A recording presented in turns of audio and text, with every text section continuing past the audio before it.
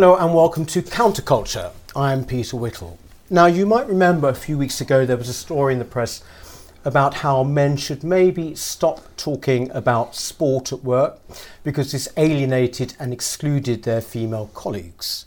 These stories now come pretty thick and fast. Last year we had the American Psychology Institute talking about how masculinity, traditional masculinity, was, quote, harmful. And a year ago, pretty much to the month, we had that now infamous Gillette commercial, which really pretty much showed all men behaving badly.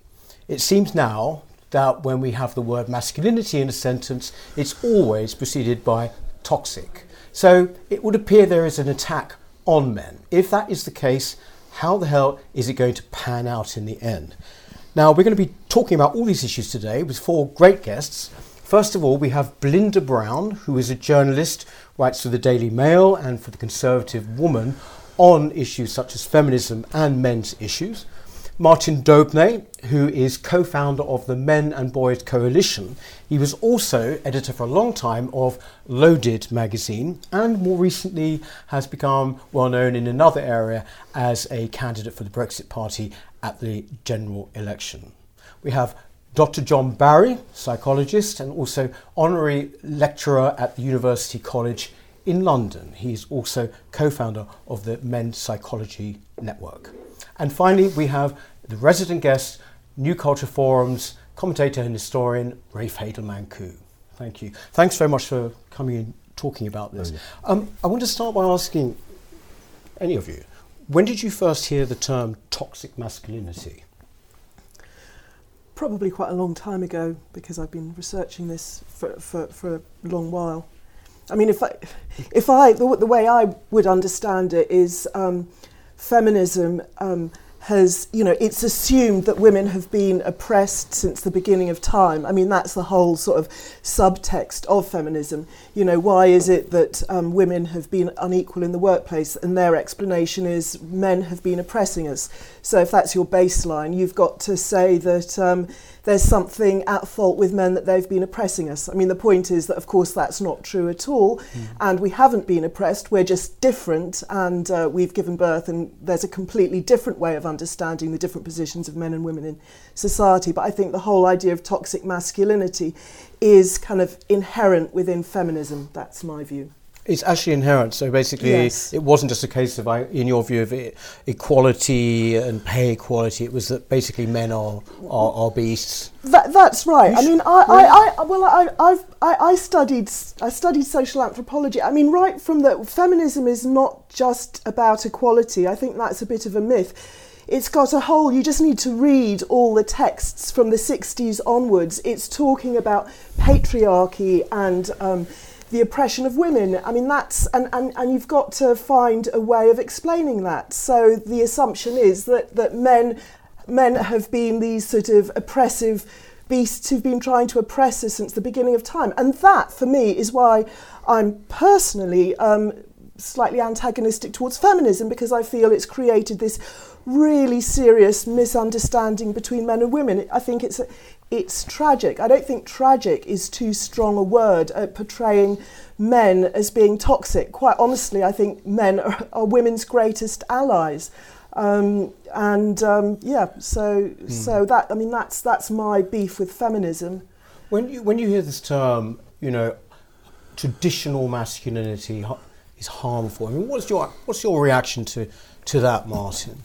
It's absolute cobblers, and it's scientifically unfounded.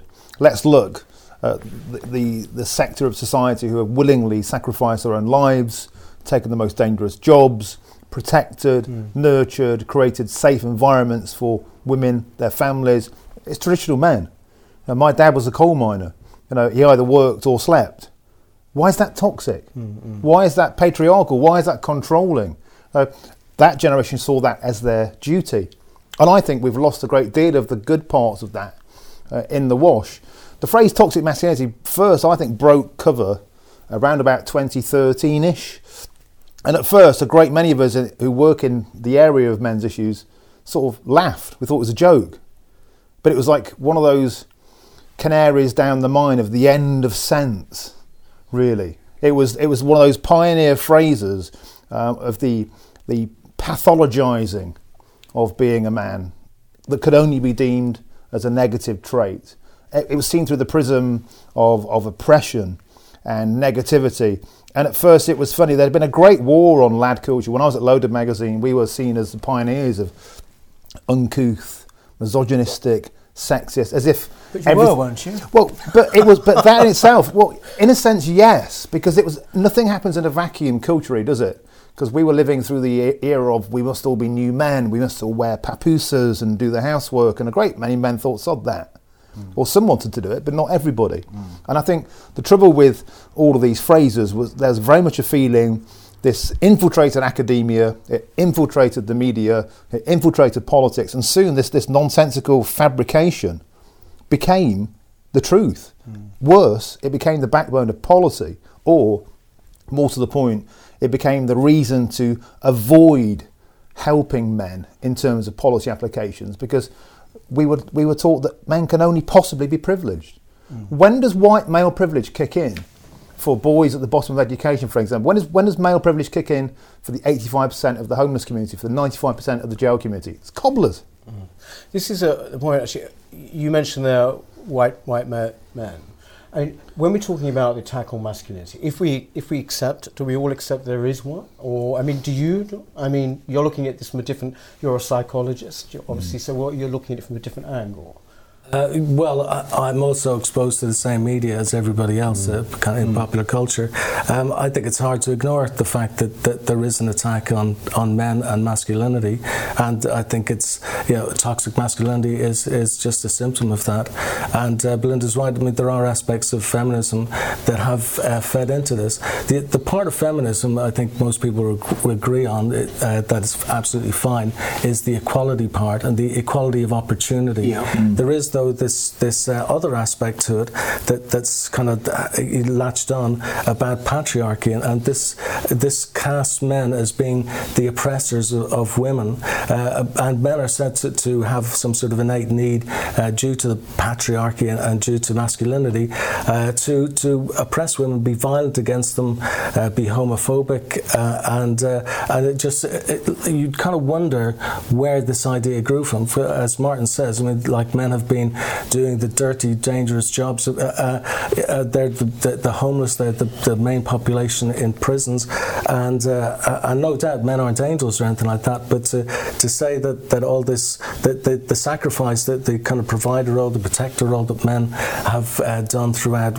forever, just leaves them with nothing except being cast as toxic people. I mean, this seems to be an attack on men, and undeserved. Well, the big lie of the patriarchy oppressing women ignores the fact that, yes, whilst it's true that those at the top of the totem pole are men, the vast majority of men aren't at the top of the totem pole, and they're being equally as oppressed as women are, if you're going to believe that this is all about power structures. It's simply a hierarchy that exists, as exists in nature and has done for thousands of years between all species.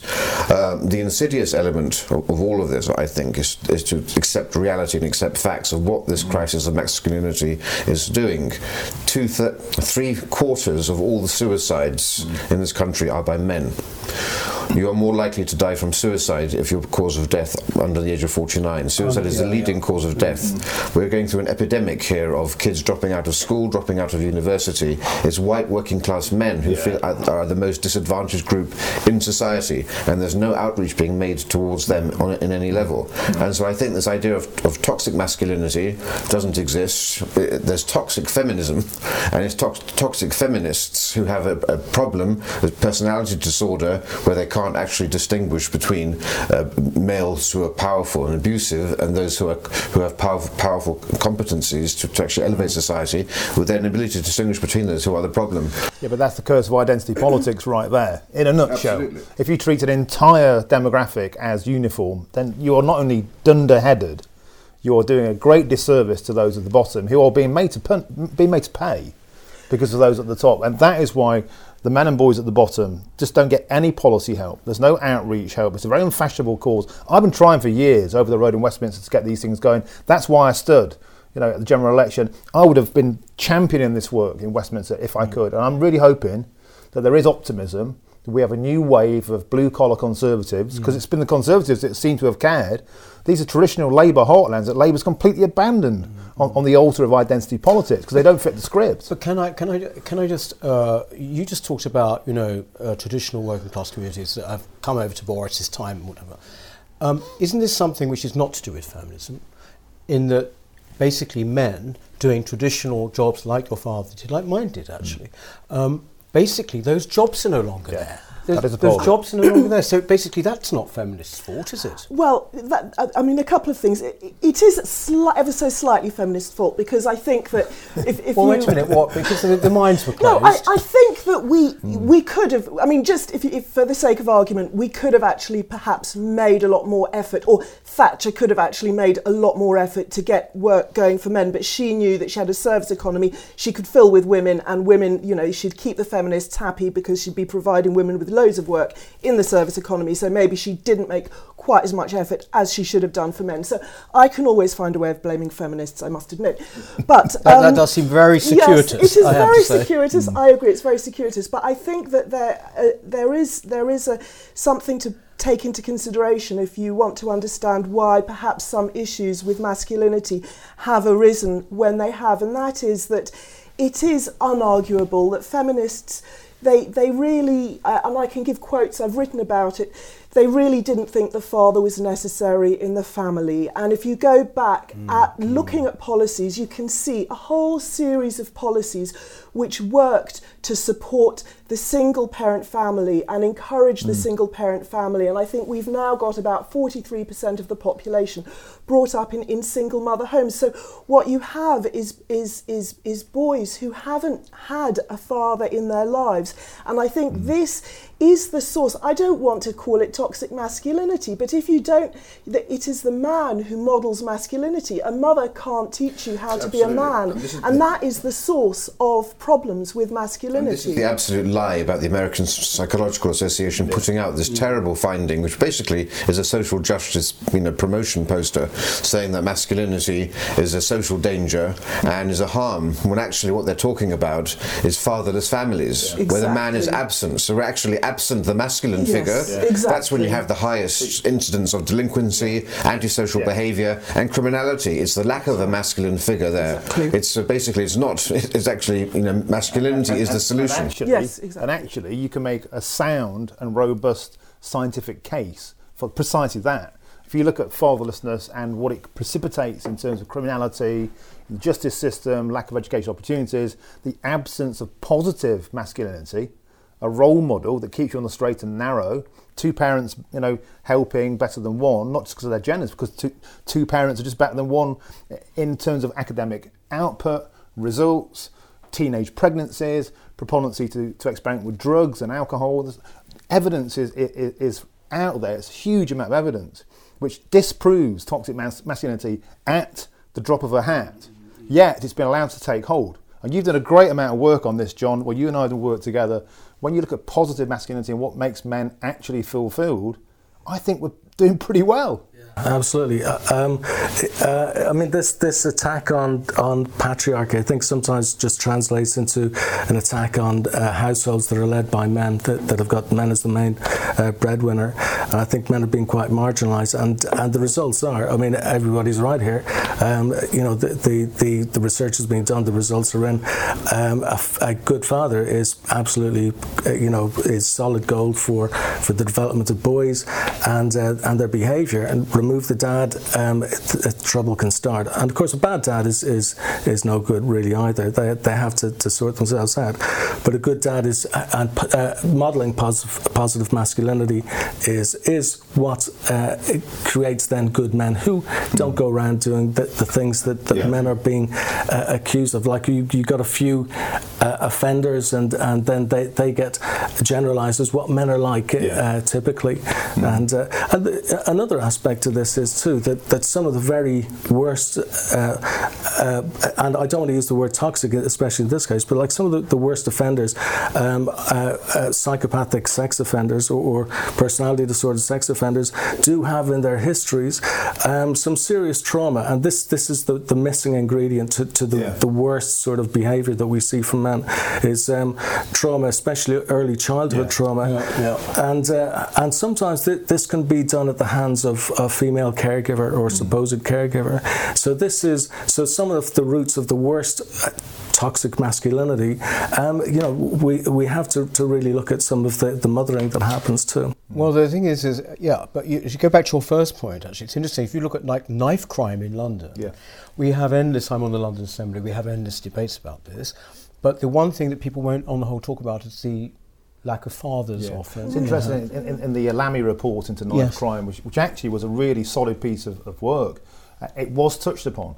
The evidence of fatherlessness and the propensity to offend in the absence of a father is absolutely crystal clear. And this is globally, not just in London knife crime, but anywhere in the world it has a result.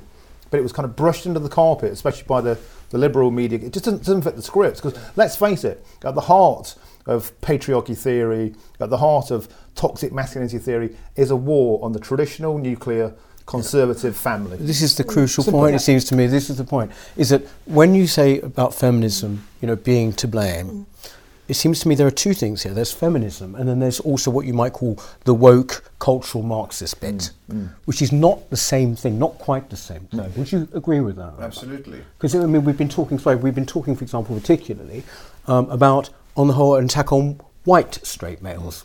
I would recognise it as that, wouldn't you? Exactly. Well, and it's an attack on the nuclear family as a whole. And it's the idea now that all families are equal. Well, I'm sorry, all families are not equal.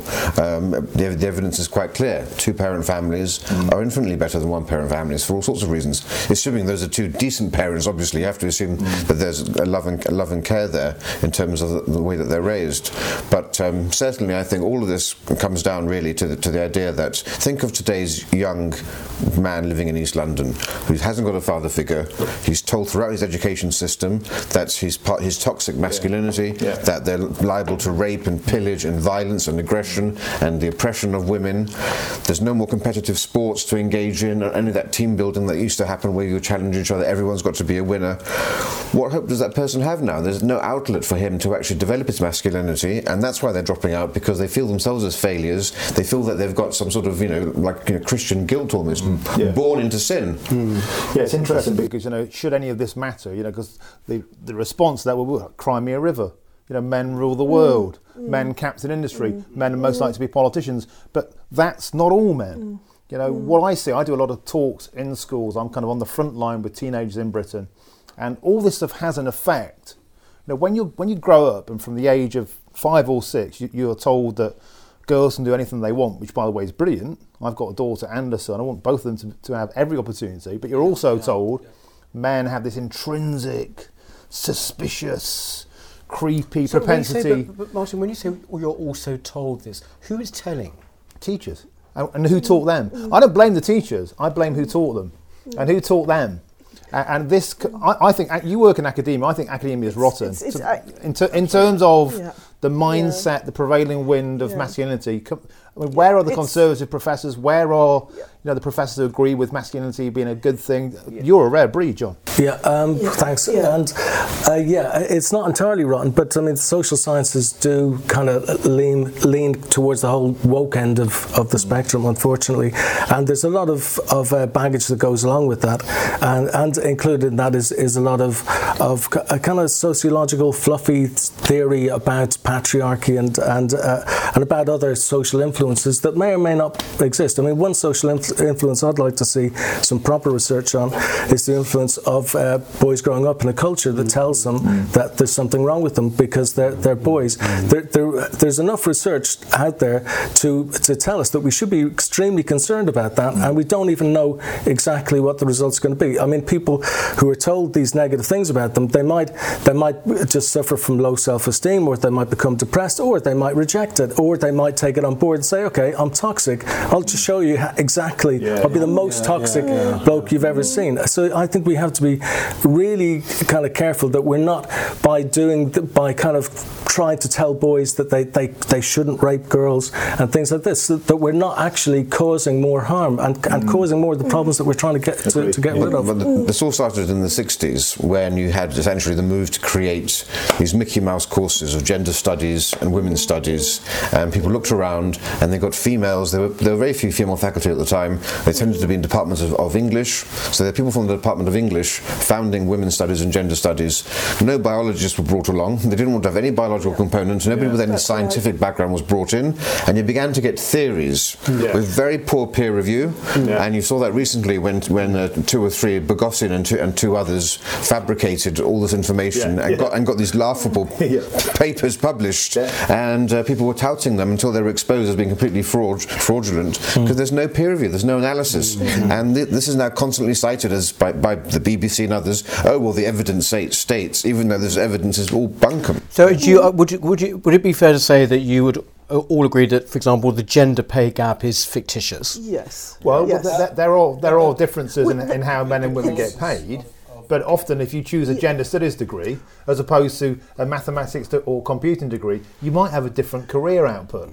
So actually, it's a choice, and then later on, lifestyle choice, more likely to be mothers and stay-at-home parents. Yeah, women make different choices, and that results. I mean, we're paid the same for the same work on the whole, but women make different choices. We have different priorities. We like to work nearer to home. We prefer to have more time with our families. I mean, that's all proven in evidence. Women would like to spend a bit more time with their children, and that takes a knock on our. You know, why is what we get paid the most important thing? I don't see why this is held up as the main measure, because some of us value quality of life more and how much time we can spend with our families. I think that's more important than how much we get paid. So yeah, I think the pay gap thing it's another of those things just to sort of keep feminism going and keep women getting worked up with men and unfairness and all the rest of it. Basically, to understand the gender pay gap, you have to do a multivariate analysis, which is too complicated to go into here. But I put it most succinctly by saying there isn't a gender pay gap, there's a mother's pay gap. If you understand that it's childbirth that actually is the factor, and look at it that way, there's a mother's pay gap, and it's your choice to have children or not. And totally agree. And a great way of addressing that would be more equality for men, which sounds oxymoronic, but look at Sweden, and Finland this week. Finland have introduced equal paternity pay as opposed to maternity pay, so men have the choice if they want to be primary carers so their wives can return to work. Then we see more equality, but still not full equality, because guess what? Choice is stubborn. Biology is stubborn. Even in Sweden, Norway, all of those where they have the most equality on the planet, women still choose women's jobs. They still choose to be primary carers more than most. And it was the feminist groups in Sweden that kicked back against total equality, because it became the mother's right to mother, but biological. Isn't this the point, actually, though, Martin, as well, that you mentioned Scandinavian countries, that this is on the whole, this is a Western phenomenon, isn't it? I mean, if you go anywhere else in the world, you're not going to get the attack on men the same way that you'll have in, say, like America, in Britain, in the Anglosphere in Western Europe, wouldn't you say? Yeah. Well, the academics are very quiet on this kind of thing in places like Africa, aren't they? Right, yes. Because they're in all sorts of hot water there, and it's, oh my God, we have to make it about white Western men because we're the softest target. I have to say at this point, though, there'll be many women watching, I don't know, possibly some of your colleagues, and they will say, look, what are they going on about? Look, women have had it like this for ages. Yeah. Then suddenly you get challenged and you're all getting upset about it. Can you not see that view? Well, I would say two wrongs don't make a right. For example, we are undoubtedly about to see a flip of the gender pay gap, because this week it came out that for 30 straight years, white working class boys have been the bottom of education again. They're the least likely demographic to go to university. They are therefore going to be earning less in the next generation. And will anybody care then? So downtrodden men at the expense of women going up. Surely we should all be rising together. That's true equality. Replacing one well-educated elite with another who happen to have different things in their trousers or their skirts, to me, is missing the point. What about equality of helping people from the working classes? How many working class people work at the BBC? How many people from council estates are politicians? It's not just an oversimplification to make it about gender. It's actually about background and helping everybody be colour blind, be gender blind, just be helping those who need it. And right now, those people are white working class boys. But the gender politicians are blinded to this. But it short circuits everything they've been told for 50 years. What are the kind of other sort of psychological problems that you think men face now, actually, John? I mean, It's this kind of drip thing that they get of kind of, somehow hostility or contradiction. we just don't know what the effect is. No one's really that interested in researching this. It's another one of those things that we tend to be blind to as a culture. I'm guessing that it feeds into all sorts of problems and probably quite long-term problems. But we do need more research into this. We make assumptions about men and masculinity. Like, for example, the APA have decided that masculinity is purely a product of culture. It's nothing to do with biology. So all the testosterone that men have, increasing muscle mass or energy or anything like that, which is nonsense. Brain development.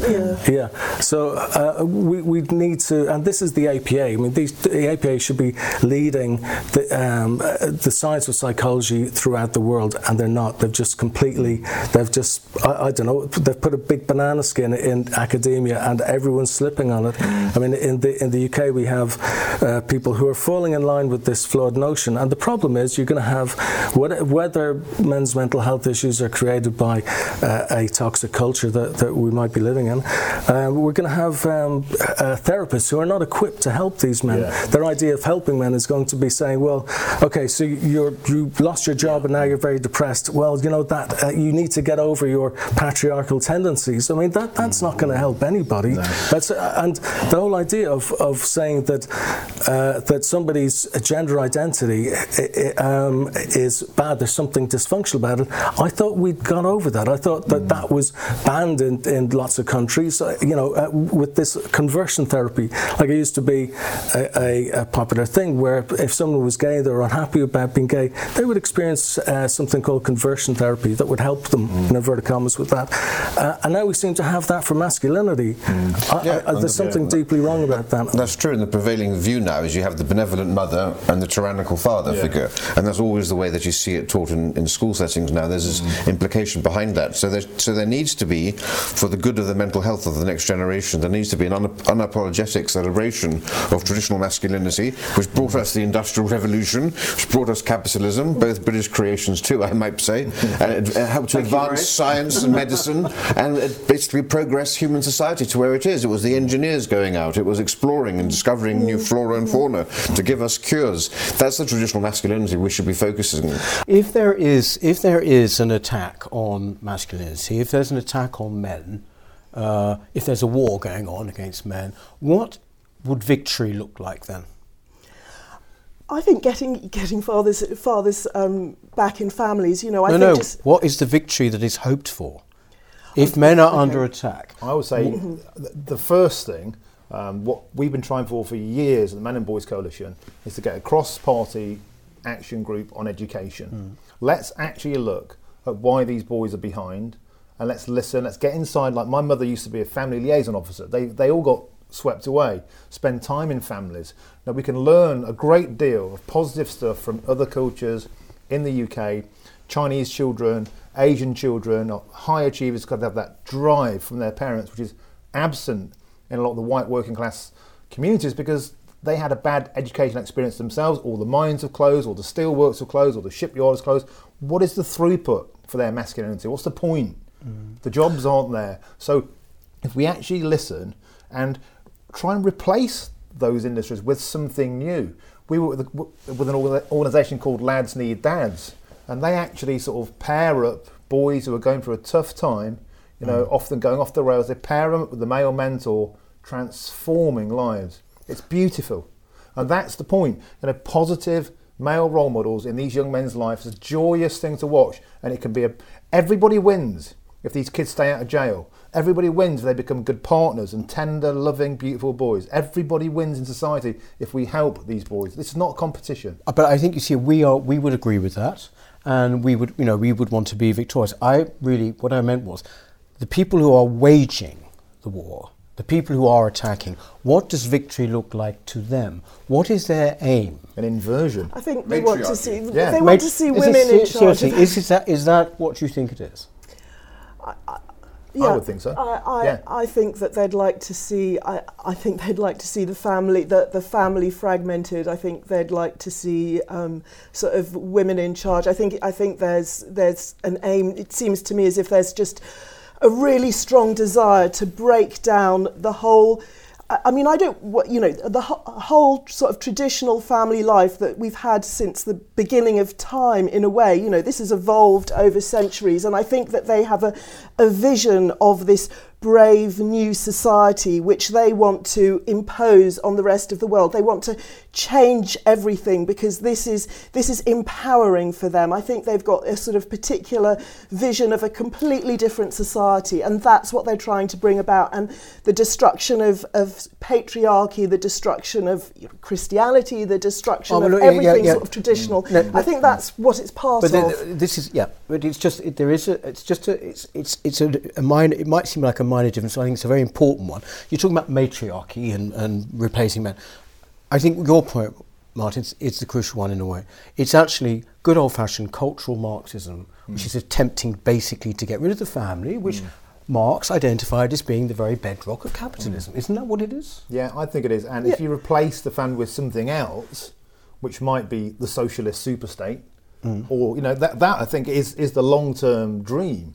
The dependency on the family is outmoded. The dependency on crown is outmoded. Let's be dependent on the state, and the state politics that drives this is that cultural Marxism. It's the backbone of modern socialism. Every time this comes to the electoral booths, it's annihilated by the electorate. Yet it stubbornly persists in our media, in our corridors of power, and in academia. The public don't want it. The work that we did together, John, shows that traditional values still work for men. They like to work hard. They like to provide. All these things that we're told are toxic actually brings them great well-being, doesn't it? Absolutely. I mean, we did a couple of studies, one in the UK, one in the States, survey of 7,000 men in total, and we found that the best predictor of men's mental well-being was how much job satisfaction they experienced and whether they had relationship stability or not.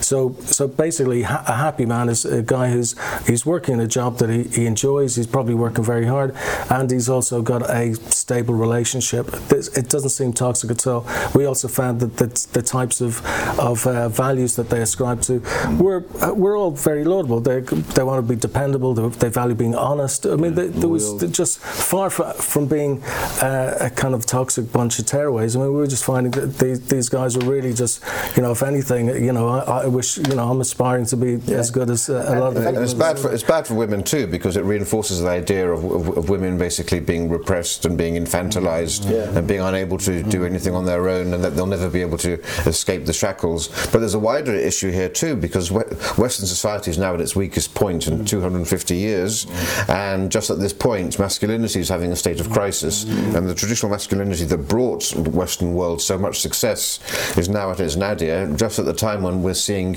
the Western world ensnared and encircled by the jackals and hyenas of China and ISIS and others who are extremely alpha male type masculines, if you want. And we need to project masculinity strong enough to deter them, as opposed to this current limp, impotent-looking sort of state that we are in now. Well, there's a backlash coming, I think, a positive backlash. I really do.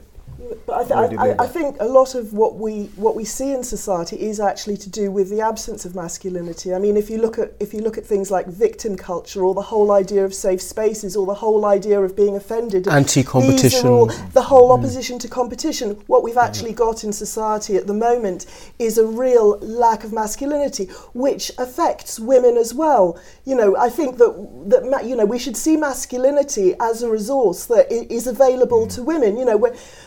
I was thinking a practical example. When I was young, I remember, once getting slightly harassed, and my response was to thump the chap.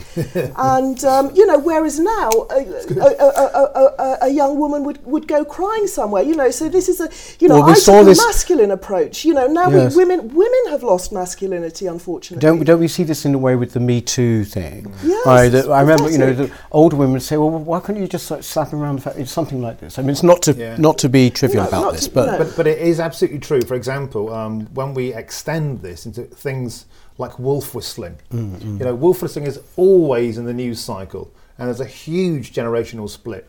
Joanna Lumley said, I like being wolf whistled. And there's a huge kind of crossover of elderly people think, well, actually, it's quite nice. Maybe they miss it. maybe they miss getting compliments in the street. Whereas the woke generation are now straight onto everyday sexism, straight outright sexual harassment, and sort of never the twain shall meet. And so, do we have a position where every sort of gendered interaction is now being examined and projected onto social media, and this causes trepidation and uncertainty? And so we're seeing a great deal of men retreating into caves, psychological caves, metaphorical caves, real caves, pornography, video games, social isolation. And actually that's the cause, that's causing more problems. Yeah. Because they're becoming removed and they feel worthless, they feel despised, they feel hated by society because they're imbibed in this culture. Now nobody wins if these young men are growing up feeling like that. Nobody. It is actually...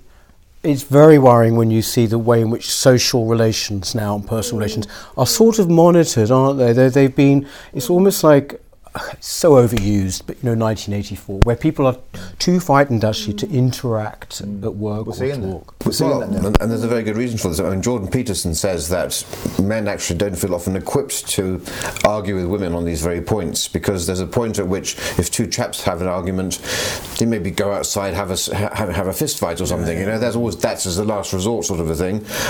Whereas we'd never think of doing that with a woman in that dynamic. And so suddenly you have a situation whereby if you have an argument, you're then seen to be a bully if you win, but if you've lost, you're pathetic. And there's no, whereas between men, it's often shown that men can have an argument, they may have fisticuffs, and they're friends again by the end of the day.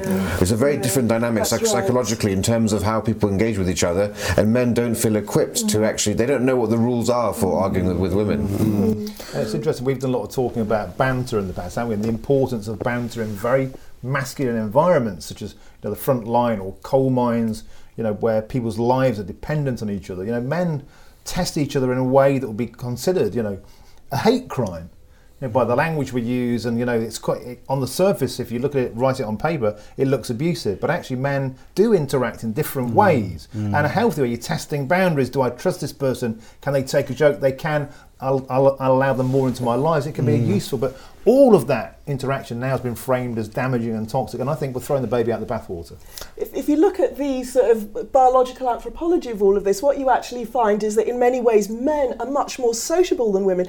They actually have a tendency to create large groups. They function in close quarters, in armies, and they all manage to get on with each other. Actually, men, in many ways, you could argue they've got stronger social skills than women, just in sort of their group formation, and also you find there is this ability to argue and then make friends again. And it's sort of, if you look at evolutionary anthropology, you can also see it sort of in the animal kingdom. You'll actually, I don't want to compare, but you'll actually find that male chimpanzees cooperate far more together and groom each other much more than female chimpanzees. And I think we need to start recognising these sort of real qualities of masculinity, of which, sociability and risk-taking and also sensitivity. If you look at, there is evidence to suggest that actually if you look at, male and female babies, it's the male babies that are more sensitive than the girl babies. I know, I was. Yes, I think we've got to call it a day here. What's actually saying that we've been talking, it's conversation now, and this makeup would no longer be allowed on the BBC, I think. No. Would it? It wouldn't. It wouldn't tick diversity boxes, and I think that in itself is an absolute rot. I have no problem with women leading. I have no problem with women leading the country, women leading business, so long as they're the best person for the job. Yeah. Meritocracy. But we are now in a phase of every single thing has to tick a box on a diversity sheet, apart from diversity of thought. Where are the Brexiteers at the BBC, for example? Where are the Conservatives in academia? Diversity isn't just about how we look or what's in our trousers. It's about what's between our ears, and I think we're losing sight of that. Thank you very, very much. It's a great conversation. One just more wanted point. to say, because being a bit of a geek, I went through every single episode of Politics Live since they launched, and on no occasion was there an all-male panel. There have been all-female panels on around 5, 6, 7, 8 occasions, and there have been panels which have been majority female on many occasions. The reverse has never been the case. Sexist monster for even bothering to check that. I'll tweet it later if anyone wants to check. Right. Look, thank you very, very much to all of you today. Please do subscribe to the new show, won't you? And also we love your comments. You know, hundreds of them come in, and I think we've raised a hell of a lot of points today. So I expect, I hope, a great deal of engagement with you. Okay, so see you next time. Thank you very much.